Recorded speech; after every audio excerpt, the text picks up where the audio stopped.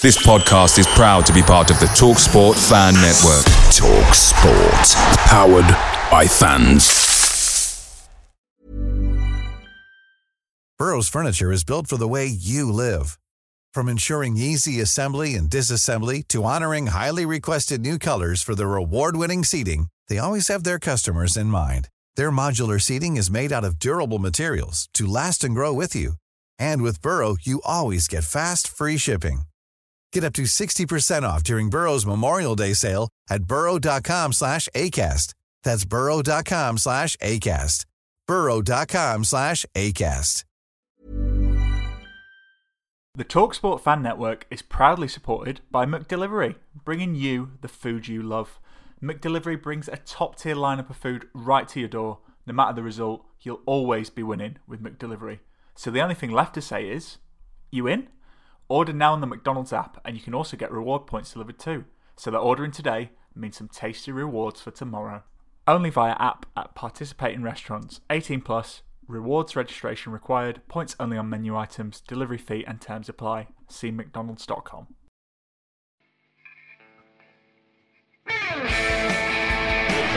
Jepson's there, Billy in! A goal, Chris Billy, Huddersfield Town! The most famous goal of Chris Billy's life. Is this the moment for Lee Fowler? It is! Take your place in Division 2, Huddersfield Town! Thank you. Ruby and Steve Simonson's boots now. He's missed! Steve Simonson clears the frame of the goal and collapses in a heap of tears. Huddersfield Town are promoted. Mustafa Schindler has a chance to write his name in Huddersfield Town legend. And he takes that chance!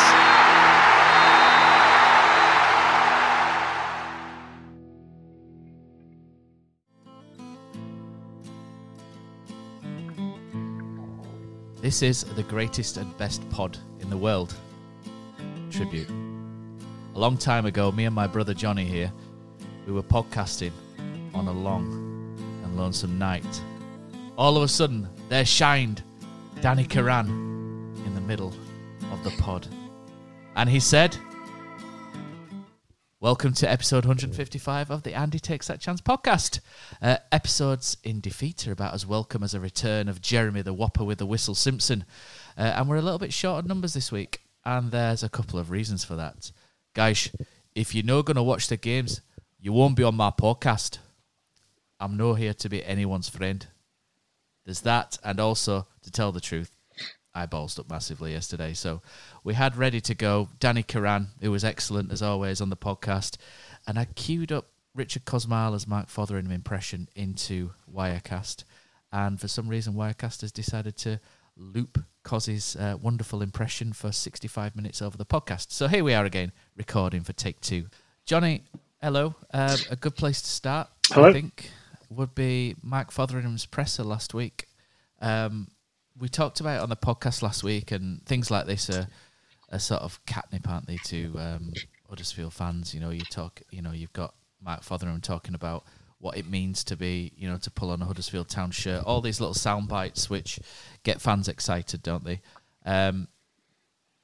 The only sort of angle that wasn't covered last week was what sort of impression this could leave on senior players. Because obviously Mark Fotheringham, we'll probably talk about in a little bit, is obviously not the most experienced of head coaches. He's done little bits, hasn't he, and little bits as assistant, and learnt from some of the best, as he'd say.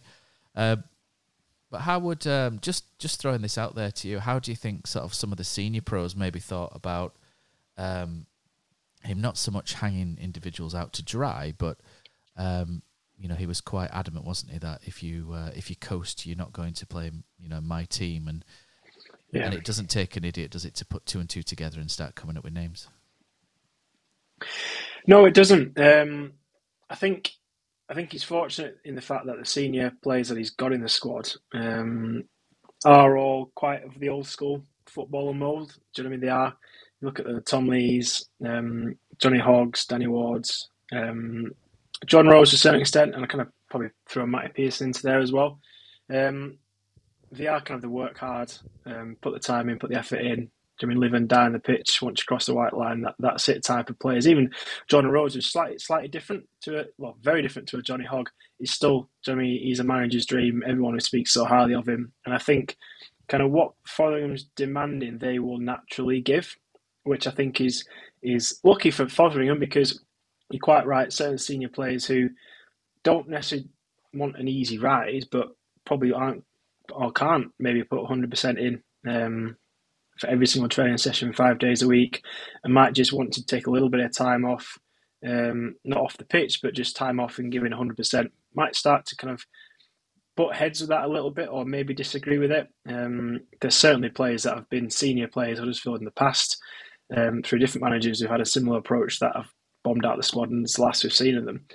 So it can sometimes be difficult. There's not a lot of years in between some of these players and Fotheringham as well. And without being a major player, I mean, like a big name player wise, and not too many years of coaching under his belt as well, sometimes that can, sometimes it lacks that bit of credibility to come in and make big decisions and big statements. But I think he's fortunate with the players that he does have at the football club, that those players in question are probably types of players that actually look quite like that, and will probably be wanting to demand that of the players. I noticed in his press conference, potentially post-match or pre-match, Rotherham, he actually mentions by name Johnny Hogg, and certainly Matty Pearson being a big part of the team at the moment. He's having one-on-one meetings with them and asking them what the thoughts are. So obviously he values those older pros as well. So I think for the time being, it will be okay. I think, do you know what? There's a couple of younger lads who might need to learn a little bit from the old pros. I think they'll be on board with his message, personally. He's also, because obviously we're re-recording this, and he's mentioned in his press conference this morning that anybody who makes individual errors leading to goals is going to get dropped as well. So that there's a few sort of harsh truths coming from Mark Fotheringham at the minute, and maybe the squad needed this. Yeah. Maybe the squad needed it. But I think it might also need to be a little bit careful in not alienating some members as well, because there's two ways to go about it, isn't there? There's the Danny Schofield approach of trying to be he seemed to be too nice, I think, and too laid back maybe, and maybe Mark Fotheringham's coming the other way with a sledgehammer behind the scenes. We don't know, because obviously we don't see what's going on inside, do we? But there's certainly a couple of different approaches we've seen from Mark Fotheringham so far, which has given us an insight into maybe the character that he is.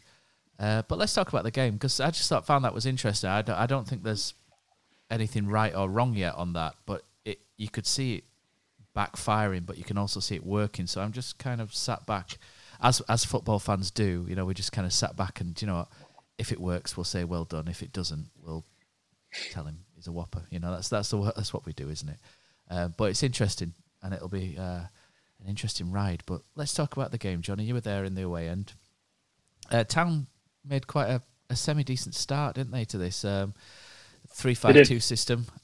Two strikers up front, Wards and Road, Dwayne just behind. And Town looked to hit on the counter, looked to soak up those diagonals, and then break out through one of the strikers had come short and play Sorbering round the corner, wouldn't they? And then a bit of inexperience, if you like, from David Kasumu. I know he's 23 and played 100 games, but he's sort of dwelled on the ball, hasn't he? Found himself tackled. It's a good tackle. And then Tom Lees has maybe just for a split second found himself ball watching in the back three, and he's drawn a little bit to watching the ball, isn't he? And that's all Connor Washington's needed, just to peel off him and Dan Barlaser. Barlaser sounds much better, doesn't it? Especially with he's such a good passer. Sounds a bit more fierce. Yeah. I'm going to call him Barlaser from now on. But he finds Connor Washington, who sticks that in the top corner, and no keeper in the world's going to save that, are they? It's a frustrating start, isn't it? Yeah, it is, because I thought, we weren't incredible, but I thought we started relatively well. We did try to control the game a little bit. We were a little bit careful with our passes. Passed it on the back in a positive way. Seemed to be Nakayama was a bit more of the out ball, looking to get into Rose's feet. We were playing to the midfield pair, Kamara, Kasumu, or Turner looked to play it to more than likely Thomas himself. But there's a few times that worked. We see these before the game. We see them looking to move move the ball quickly before they start a game. I know we touched on it before, and that is working. Those quicker players are coming off. It's clearly working on the training field, and that is coming into the game. So there were some positives. We got him out a couple of times. Rhodes had a good chance, which, like I said, the ball was slightly further in front of him, or he kind of got his foot around it. He probably would have done better on different days. So it was disappointing when the goal against came. And again, it's just those mistakes. It's just that bit of an experience maybe from Kasumu. Maybe trying to do the right thing, maybe trying to do what he's been told to do, which is fine in the past. But for me, in those situations, it's reading the danger and getting rid of the ball. And then again, Lee's kind of a little bit caught. Maybe he's trying to think, I could press and get there, but really kind of leaves a gap then, which Washington finds. And like you said, no, it's a good finish. And I think that's his first goal in quite a while, actually. Doesn't look it because it looks quite assured. 13th.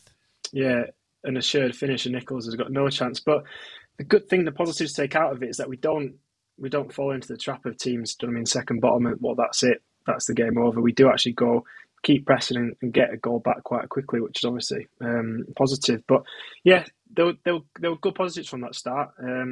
It's just a shame that a little bit lack of concentration, a little bit of experience cost us, really, in those first 20-25 minutes.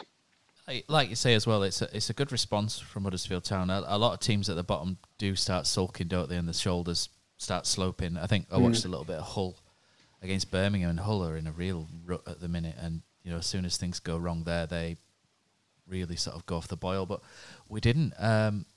Sorba Thomas, with a free kick, gets deflected over. I always find it really strange. Gary Roberts as well. I find it really strange when people like Sorba Thomas and Gary Roberts can take corners and they can put it on somebody's eyebrow, from the corner flag pretty much perfectly, but they can never sort of strike a free kick on target. I don't think I've seen Sorba put one on target yet. And Gary Roberts never did. You think it should be a lot easier? I'm sure he'll get there. Yeah. I'm sure he'll get there. It's just a funny quirk, isn't it? But Sorba Thomas then, excellent corner, another assist for him. He's playing himself right back into form at the minute, and there's a lot of effort going in with Sorba as well, which is great at the minute.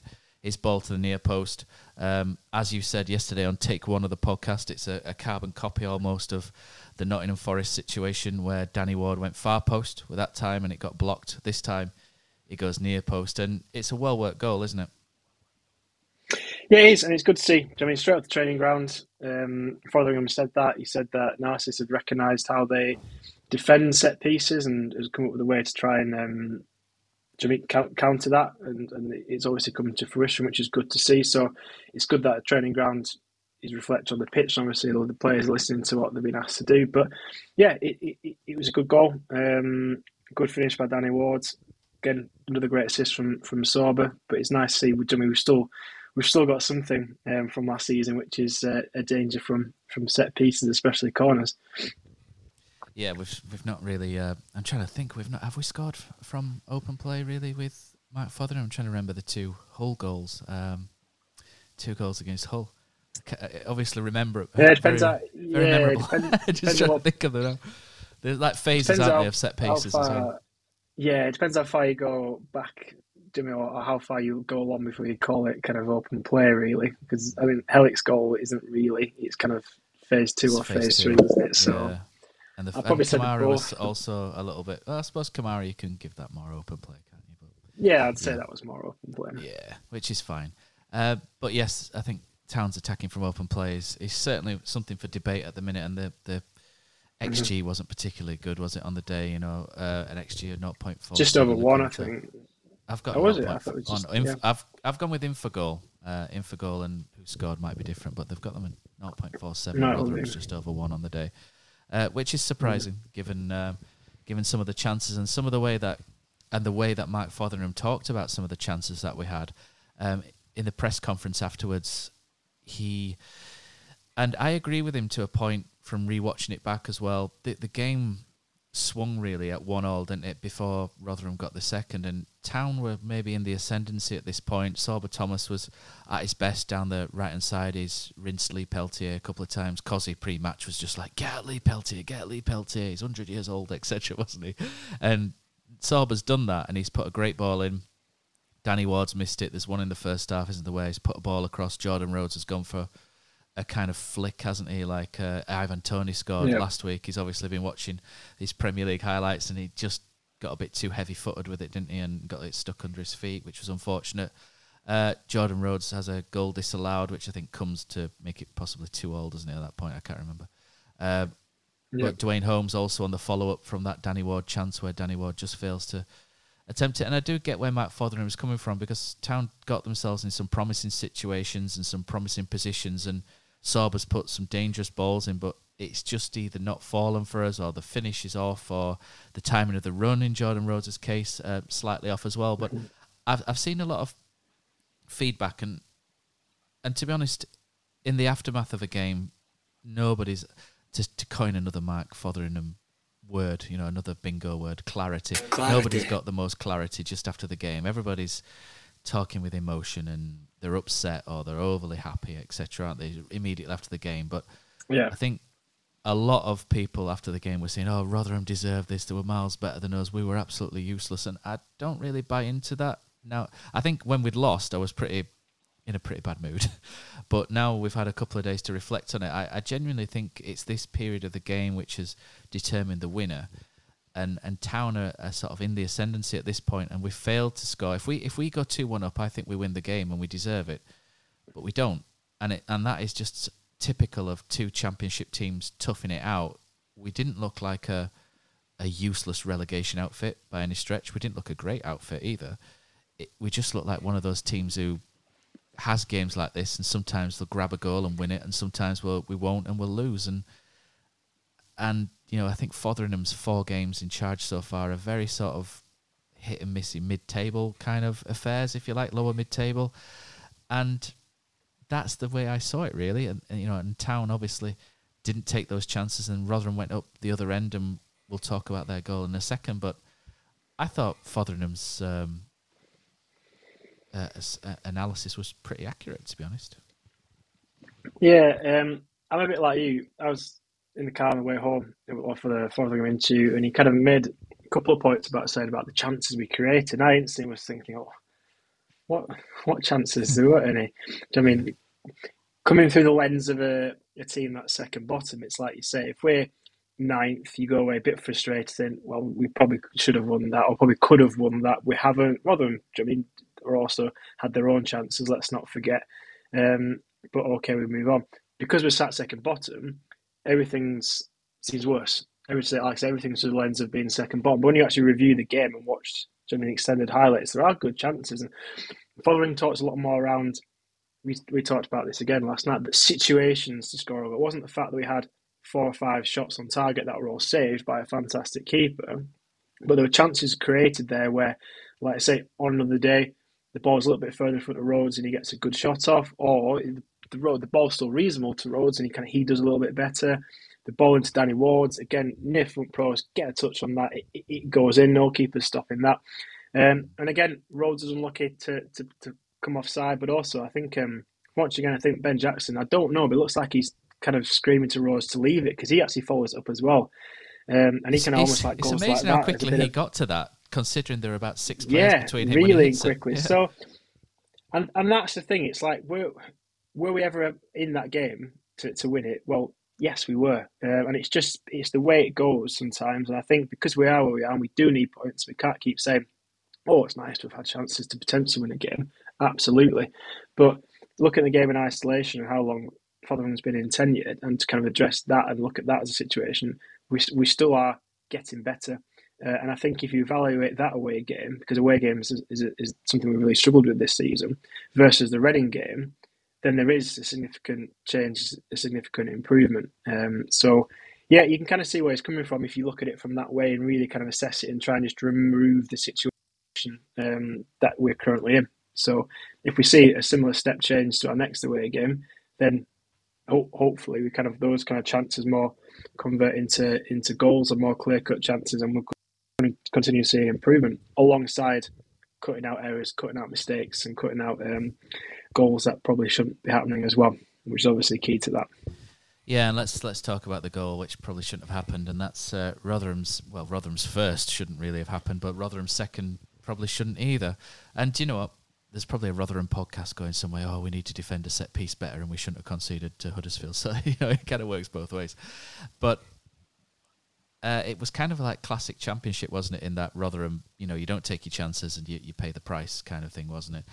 And it's not a good goal to concede. And I think initially, me, you and Danny yesterday were looking at the goal and we were like, why is Nakayama marking Wood? Wood's their main aerial presence. What on earth is going on there?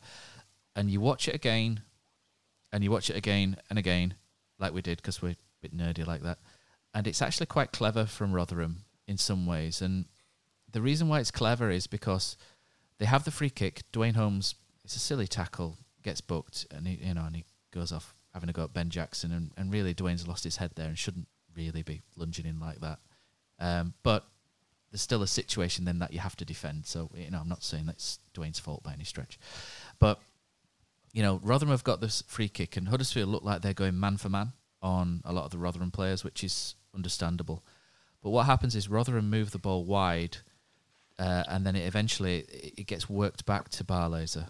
I'm sticking with Barlaser. And then he puts the ball back in. And at this moment, because Rotherham have switched play, if you like, Town seem to have reverted from man-to-man marking to a more zonal system. You see Tom Lees drops down into an area where people are going, what's Tom Lees doing there, marking nobody? And then Hellick's quite central, and then Nakayama's on the left. So they've gone back into the shape. And there's more of an argument really here, not so much about someone should be marking that, but at what point do you shift between zonal and man marking, and how fluidly do you do this? And the ball, and if you watch the run from Wood, firstly, Wood is on, I think he's on like between Kamara and Hellick. They seem to have him, which is fine. That's understandable. He put two big guys who are 6'3" on him, and that's, should be dealt with. But what Wood does is he kind of moves away, and he sits on the shoulder of Hellick, but peels onto Nakayama, who's the weakest of our three defenders in the air. So Nakayama then has to pick Wood up in the zonal system, and George Kelly, who's come on, is with Hellick. But then he moves out as another runner comes, second runner comes in. So Hellick, being the one who senses the danger in the middle, picks up the second runner into the 6-yard box. Lees is zonal on the right-hand side, which then leaves nobody marking Kelly because he's gone out and back in. And it's not exactly Barcelona-style technical football. It's quite basic, but it's clever from Rotherham. We've obviously switched off. Kasumu should really deal with the cross. I know he's not 6 foot plus, but you'd expect or you'd hope David Kasumu gets a touch on that, and then it goes out for a corner and you reset. But when the ball comes over, Wood beats Nakayama. Nakayama's not going to beat Wood in a tussle. It's just not happening, especially as he's still getting to grips with the physical aspects of the Championship, which he admitted himself last week in the presser.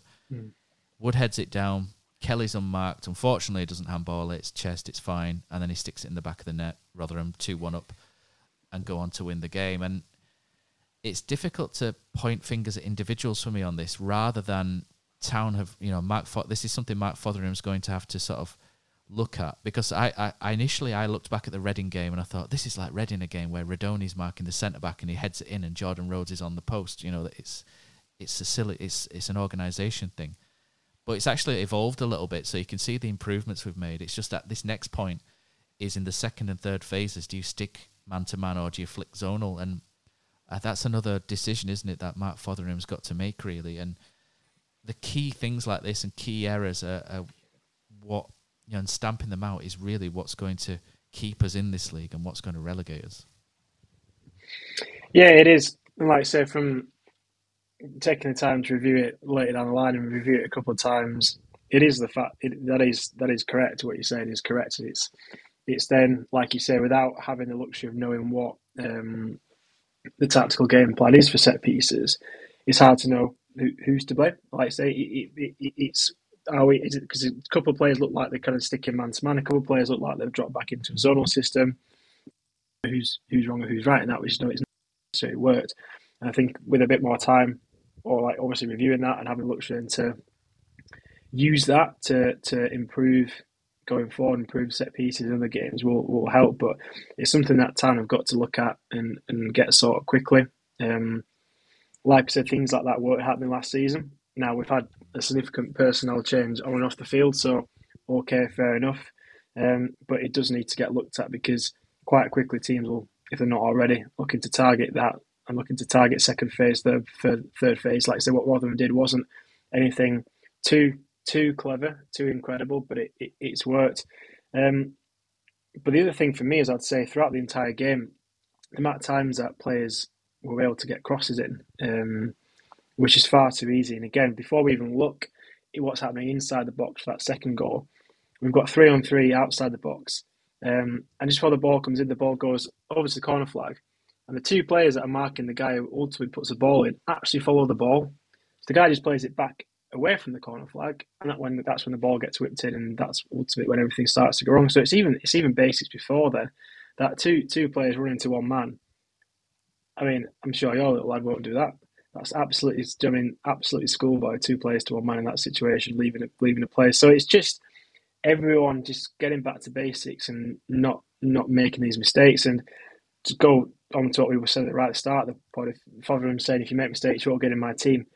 Sometimes a little bit of pressure doesn't always help. And I think sometimes players can lose their heads and lose their abilities by feeling too much pressure and getting too anxious about things. And I do worry about if they've got that in the back of the mind, think, well, I make a mistake today, that's it, that's me dropped.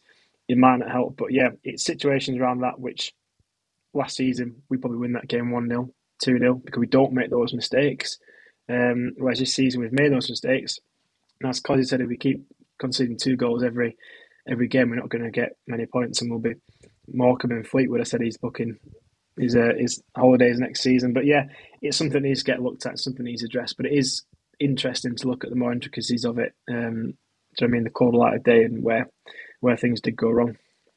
We'll start whizzing through some of this now because we're finishing off the game and we've got to do school runs, etc., haven't we? But one thing I posed last night, and I'll pose it again very quickly, is do you think there's a certain attacking innocence around Mark Fotheringham? I said sort of naivety, didn't I, last night? And I don't really think it's naivety as such, but he's constantly talking about making sure he gets as many offensive players on the pitch as possible at all times. He's talking about 2 strikers, and then he's talking about Conor Mahoney, Dwayne Holmes, etc., Sorba Thomas. Do you think, to a certain point, he's maybe bringing, When you're ready to pop the question, the last thing you want to do is second-guess the ring. At BlueNile.com, you can design a one-of-a-kind ring with the ease and convenience of shopping online. Choose your diamond and setting. When you find the one, you'll get it delivered right to your door. Go to BlueNile.com and use promo code LISTEN to get $50 off your purchase of $500 or more. That's code LISTEN at BlueNile.com for $50 off your purchase. BlueNile.com, code LISTEN. Cozzy, what's your favourite away day? Matt, it's got to be the City Ground at Nottingham. Just old school stadium, you're right near the pitch, great atmosphere. But there's nothing like playing at home. The same goes for McDonald's. Maximise your home ground advantage with McDelivery. You in? Order now on the McDonald's app. At participating restaurants, 18 plus, serving times, delivery fee and terms apply. See mcdonalds.com. I mentioned this last night, but bringing a lemon to a knife fight in some ways, a great song by the Wombats. And the problem is if you're trying to go attacker versus attacker and you don't have the best attack in the league, you're putting a lot of pressure on that defence. And we saw Carlos Corberán last year was all about the defensive structure and the defensive shape. And Mark Fotheringham seems to prefer a more expansive balance, if you like. But if you're going away from home against anyone in the Championship and you're missing chances and you're leaving your back door unbolted, you're probably going to lose the game. And if you're in the bottom 3, sometimes you need to protect what you've got. I know Huddersfield fans won't like to hear us sticking 11 men behind the ball against Rotherham to win a point, etc. A lot of them won't accept that, and that's understandable. But to another point, we need as many points as we can. I'm talking point here, aren't I? But we need the points. We need a point at Rotherham. We need a win here. We need to scrape things. It's got to a point. I can't stop saying point. But it's got to a stage now where performances don't matter. We just need to make sure we're going upwards rather than sort of saying, we'll work on it next week, because that's not going to be good enough before too long. No, well, not to labour the point. But Corberán was far more pragmatic and he was far more risk averse. Be that his tactical philosophy or be that looking at what he's got to use, his tools, his players, and designing a method that will work. Probably more the latter, to be honest. But it did work, and I think Town fans on paper would love to see far more expansive attacking football, like the Burnleys of this league, who have completely changed the way they play overnight. But it's then looking at the resources that you've got. Now, we do have attacking players, but ultimately, have we got enough attacking players that are going to get 2 or 3 goals? Because I think if this squad plays this way, it's going to need 2 or 3 goals to win a game. Because ultimately, the depth of quality that we've got in midfield and defensively at the moment isn't probably good enough to shore that out. Slightly lower on numbers as they were to last year. So I think it's just recognising where we are, what we need. We do need points. But also, going back to the point around potential naivety or innocence, Danny made a great point when we recorded last night, and I'll kind of just share it today, is the fact that in the Championship, sometimes you can be successful by just being harder, stronger, nastier, harder to beat. And maybe that's something that Fotheringham hasn't really necessarily come across in his coaching or managerial experience so far. I know the German Bundesliga is a little bit different. I think it's a bit more kind of tactical or how you play or attacking and nicer football. And there is elements of that in the Championship, but I think very much it's been a bit more more pointed, a bit more nous about you. Understanding how Rotherham's going to play and trying to be attacking, bring attacking players on against Rotherham isn't necessarily the right way to go. Like you say, we might not like that. We might not like to kind of shithouse the result as such, but sometimes it is the way it goes. And I think Corberan kind of got that. But he didn't get that straight away. It even took him time to get that, but he did get that eventually. And I do believe Fotheringham will kind of develop and change. But I do think there is a little bit of innocence there around what the Championship is and what some of these teams will come and do and how successful it will be. Yeah, so whenever I don't have a proper agenda, I always go to Twitter and ask for questions, and we've got a couple that come through. And the first one I've noted down is where Guy Bradley says, "Can we sort this awful defending out before it's too late?" And I think that just links in nicely to what we've been saying in that, the more open you become, and Mark Fotheringham talks about distances quite a lot rather than numbers, doesn't he, in terms of formation numbers and distances between players. And maybe there's too much distance at the minute between players because we are conceding goals, I know Hull didn't score against us, but they could have done. Estupiñán had a great chance, didn't he? And I think Nichols made a couple of good saves as well. Hull easily could have had a couple on another day. 3 against Luton, couple against Reading, couple yesterday, Saturday. I think there needs to be somewhat of a reining back of his attacking instincts, I think, at some stage, and we need to sort of maybe counter a little bit more and stay solid out of possession. But I'm sure things will start to sort themselves out the more time he has on the training pitch. And we can't really not talk about a game refereed by Jeremy Simpson and any controversy. We look back at previous notable performances by the Whopper with the whistle. You look at Blackpool last year where Gary Medine elbows Tom Lees, almost knocks him out, and he plays on and tells Tom Lees to get up. The penalties you mentioned yesterday against Hull, the Karoma ones inside the box, and the volleyball-style handball by Jacob Greaves. Me frothing 5 years ago away at Preston as Jordan Hugill elbowed Schindler 3 times without even conceding a free kick, which was scandalous back then. We've lost 10 out of the 16 games he's refereed, won 4. So I don't think he's consciously biased or unconsciously biased. I just think he's a terrible referee. And what we saw on Saturday was just another terrible decision by the worst referee in the Football League. And that's a Stonewall penalty. I don't think we need to discuss it that much, do we? I think it's hard in the defender. Gets caught, Redoni gets in front of him and gets his leg tangled between him as he's about to shoot. It's a booking penalty and a chance to draw the game, which is probably a fair result. And it gets taken away from us by a complete Burke, to be blunt. Yeah, no, absolutely. Like I say, it just adds to the fact that there were those chances. We should have had a penalty. So again, it's a couple of strings to Fotheringham's point, I guess, what he's making earlier in his press conference. But just all around the game, Jeremy Simpson was poor.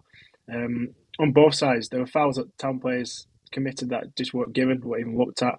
And then he blew for things which weren't even a foul. And a couple of players look around thinking, what's he even blown for? So you can get away with being consistently bad. You don't really necessarily notice that, but when he's consistently bad, consistently all over the place, it just, and you can see players actually getting visibly annoyed, just because he was that poor. But we've just come to accept and expect that of Jeremy Simpson. And let's just hope he slides down the ladder. But unfortunately, seeing more and more championship referees of last season in the Premier League, I think he's only going to go higher and higher, unfortunately. But yeah, it's not great. If only everybody was as good as the Madley brothers. Good solid lads then, Town fans. So we'll move on. This is Town's worst start to a season for 25 years away from home, with 6 not winning in 6 games. James Whittaker says, how worried should we be about our awful away form? I think a couple of tweaks and it's going to improve, but it's just whether Fotheringham wants to make those tweaks at the minute, really. But we'll see. Perhaps there's some games coming up where we could get things from, but we'll have to wait and see on that one. I'm slightly worried about the form in general and being 23rd, and Coventry having a couple of games in hand and a win and a good win away from overtaking us. That is concerning for me. And I think what's really concerning is that we've lost to Blackpool, Wigan, and Rotherham, 3 sides that I thought would be down there in the bottom 3 or around the bottom 3, and that is concerning. But we'll have to give Mark Fotheringham some time. He can't change everything after 4 games, and that leads on to the next one as well, which has come through from Briddlejuice Springsteen. And he says, based on his first 4 games, do you think Mark Fotheringham will do better post-World Cup when he's had more time to work with the players? And the answer to that, I think, is yes, providing he doesn't piss everybody off by then in the press conferences. No. So, yes, so I am worried about our form, but I'm hopeful that given time, he can arrest it. I think we're quite lucky that we're in a season that we are clearly struggling. You make a point about what point you start to worry, but I think it's also recognising that where we are now means that for the next however many games we've got left, we need to win 2 or 3 or 4 games more than other teams. When you look at it like that, so we need to win 2 or 3 games more than Middlesbrough, 2 or 3 games more than West Brom. It's not just being, we're only 6 points behind, that's only 2 games. It doesn't work like that. Teams will accrue points as we accrue points, but it's the fact that we need to accrue points more than other teams. And that's when it starts becoming a bit worrying. But we are fortunate that we do have effectively a closed season in the middle of the season, or roughly around halfway, where how many times have we seen teams finish season really well, have off season, go back into pre-season, start completely different. To be honest, we've kind of done that. So let's hope that we can use that time, and we will use that time. We're quite lucky to have it because it'll give us that break, to opportunity to reset, get some coaching, do a mini pre-season. I'm absolutely adamant that Fotheringham will have them working every single hour of every single day. Christmas Day, won't it? Pulling crackers maybe and not kicking football at the same time. Maybe not in this country with a bit of warm weather, but certainly I think Christmas Day is the only day they'll have off. But they need it. But we're quite fortunate we've got that time, because other seasons that's not existed for teams. So it's in our gift to use that. I think we will use that, and hopefully we will come out the other side. And like Brady says, I think we will do, purely because we've got no option to. So we're quite lucky we do have that window of time in reality. Okay, and also the January window is probably not as far away as it seems. I think we've got an owner, I think, who will push the boat out to try and keep us up, hopefully, whether that's with a couple of loans or not. Not sure, but I think there's a question on that quite shortly. The next question is from Lee Oates, and he says, do you think that we've never replaced Lewis O'Brien? We have players in midfield that have a lot of potential but are not consistent at this level yet. And do we have time to throw these players in? We need players that are ready now, need an experienced ball-playing central midfielder in January. I thought we were never going to be able to replace Lewis O'Brien. And, in particular, it's the dribbling stats and the second ball win duels that is just phenomenal at. Kasumu, you can half replace some of that, and Kamara to a point, with a lot of duels that they win, but nobody can then pick the ball up on the edge of the box and dribble to the edge of the opponent's box. It's, his dribbling skills was unbelievable last year, off the scale. He was, I think, 60 ahead of the next central midfielder for dribbles to the box. It was something like 90 odd to the next one was 30, and it just shows how far away he was, one of the best midfielders in the division at what he did, and we were never going to replace that unless we spent 10 million on a midfielder. So I was hopeful that we would then replace the blend in midfield, because I felt last year that we didn't quite have the right blend and function together. I felt like Lewis carried it a lot. But I don't really think we've done that either. I think we've gone out and most of my criticism of our January recruitment is that a lot of it seems to be based on players that will be good in 12 to 18 months, maybe 24 months, and we've neglected the here and now a little bit. John Russell struggling, which was always going to happen, to be honest, if we went from a defensive Carlos Corberán's shape system where he's quite well protected we'll go about distance, we'll talk about Fotheringham, we'll go distances again. And if you open up and go expansive and people have room to manoeuvre around John Russell, he's going to struggle because, mobility is not his strength at all. So do we have the right blend in midfield? No. We've been crying out for a ball-playing central midfielder since Aaron Moy left, and we were never going to replace Aaron Moy, but there's a man playing for Rotherham on Saturday who I thought was excellent, who I really wanted us to go out and spend money on in the summer, and it just didn't happen. How much Rotherham would want and how much we could spend, I don't know. But there's likes of him and Cameron Brannigan. I think Cameron Brannigan had a release clause for 750 grand in the summer, but he's since signed a new contract. And somebody like him from Oxford would have been fantastic. But yeah, I think we do lack a ball-playing central midfielder, and to rectify that in January is going to be a real struggle. I love Kamara and Kasumu as a combo. I think it's great. Ahead of them, Radoni hasn't quite done it for me yet. I know he's won the Blue and White Foundation Player of the Month, but I've not been quite as impressed as a lot of others. I think there's a lot of potential there, but I don't think he's really made a telling contribution in the final third yet. No goals, no assists, key passes not really very high, and that's what you want him to do. But he has been shunted back to play 8 rather than 10, so there are mitigating factors there. And the other question we had from Hannah Carr as well is, where does Hogg fit into Fotheringham's lineup once he's back fit? And for me, Hoggy can play a role. That Rotherham game was a very Jonathan Hogg game, wasn't it? You need Hoggy in there for games like that. And I think Hoggy can be used sparingly, can be used as much and as little as you like in the back three or in central midfield. And I think the good thing with Hoggy is he's got that experience and the plug-and-play ability, if you like, and I think he'll become quite key once he's fit. Where he's going to play, I'm not sure, because you can make an argument on a game-by-game basis, and I think that might be what we do, Johnny. Yeah, no, I agree. I think, like I say, it's tough to replace O'Brien. We kind of touched on last night that you kind of see a little bit where the club might have thought, well, we've got Kasumu, who, we didn't really get to see because he got, he kind of went off within 5 minutes of Burnley. And obviously kind of got Kamara, who's kind of come on this season. Again, if we'd replaced or brought some other players, we might not have seen as much of him. But it kind of leads into that experience and here for the ready in now. And quite often with young players, maybe we're seeing this with Russell. We probably saw this with Thomas at the start of the season, though he's definitely turned it round. And we might see it with Kamara as we move forward into the season, that players of that age and that experience will have kind of peaks and troughs.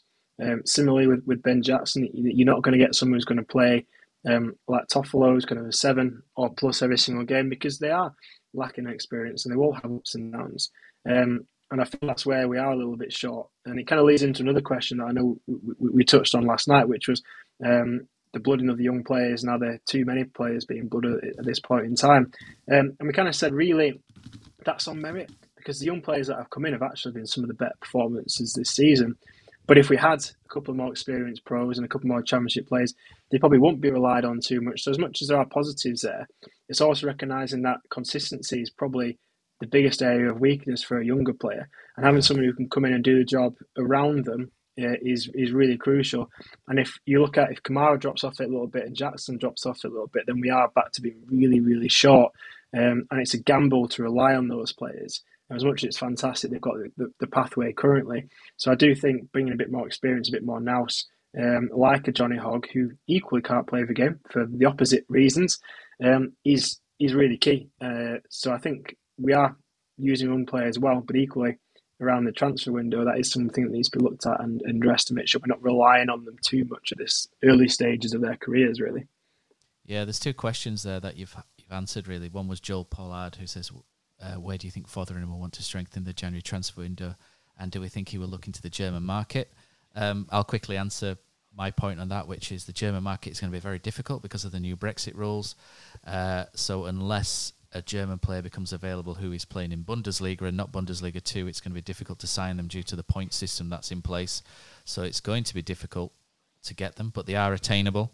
And the Dutch league is of interest to Town at the minute, so they are watching the Dutch league quite carefully. So I did look for goal scorers in the Dutch league the other day, and no one's really banging any goals in who isn't playing for a top side. So maybe we won't unearth the next Joel Pirou, who knows.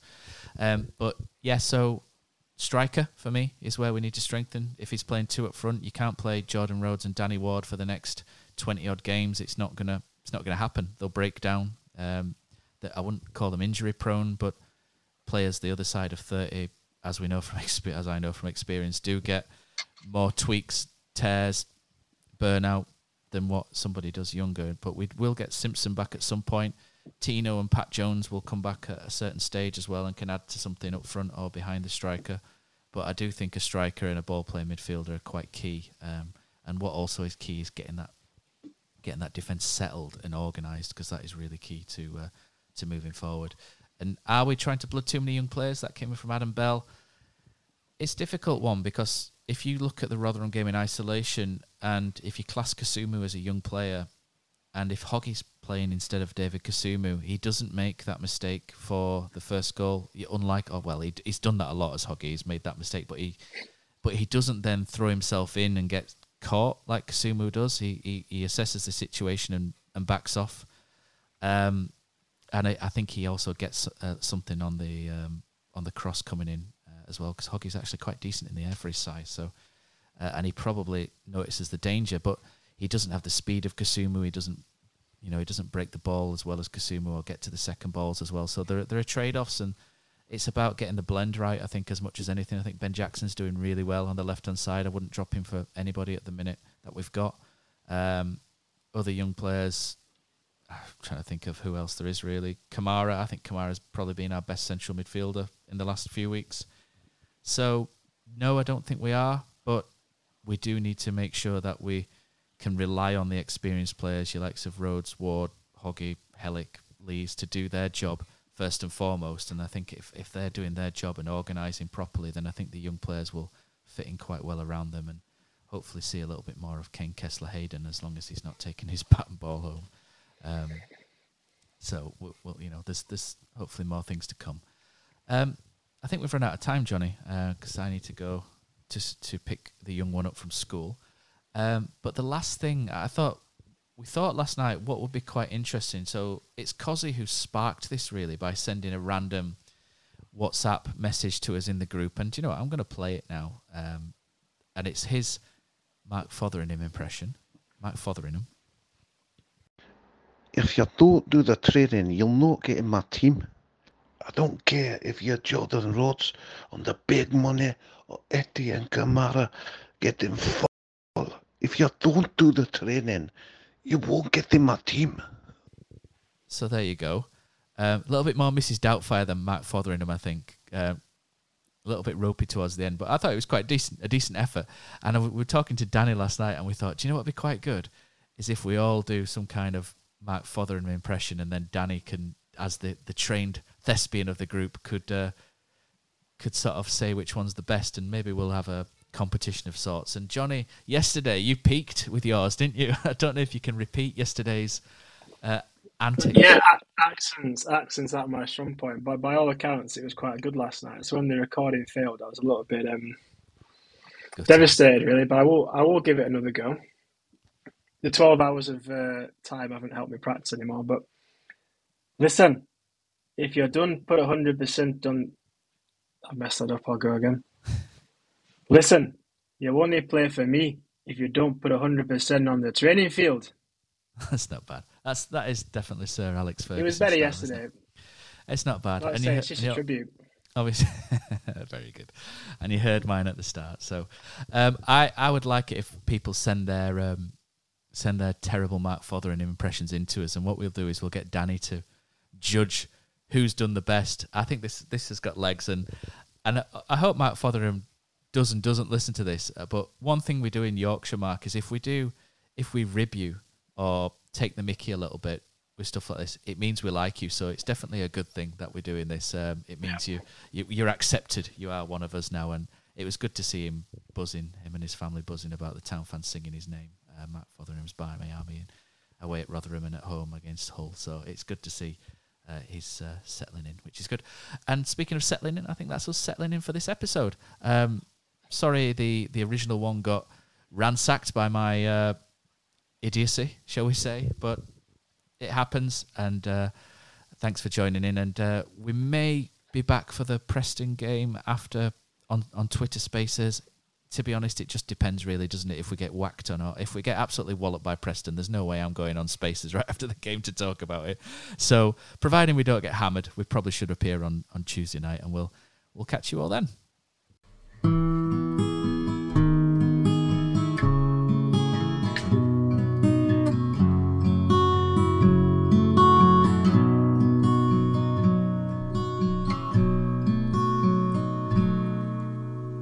There's a team that is dear to its followers.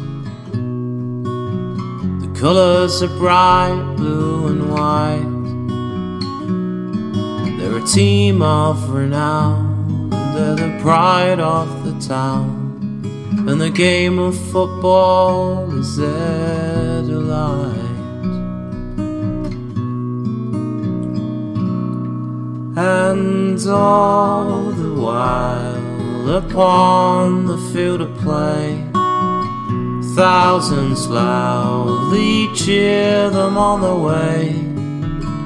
Often you can hear them say, who can beat the town today? And then the bells will ring so merrily, and every goal shall be a memory.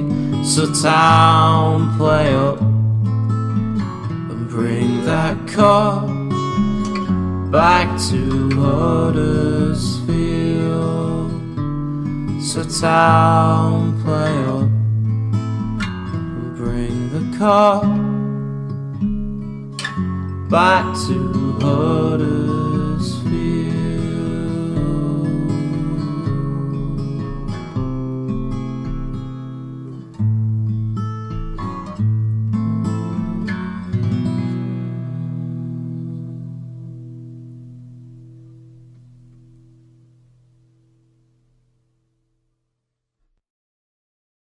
Lads, what's your favourite 90th minute goal?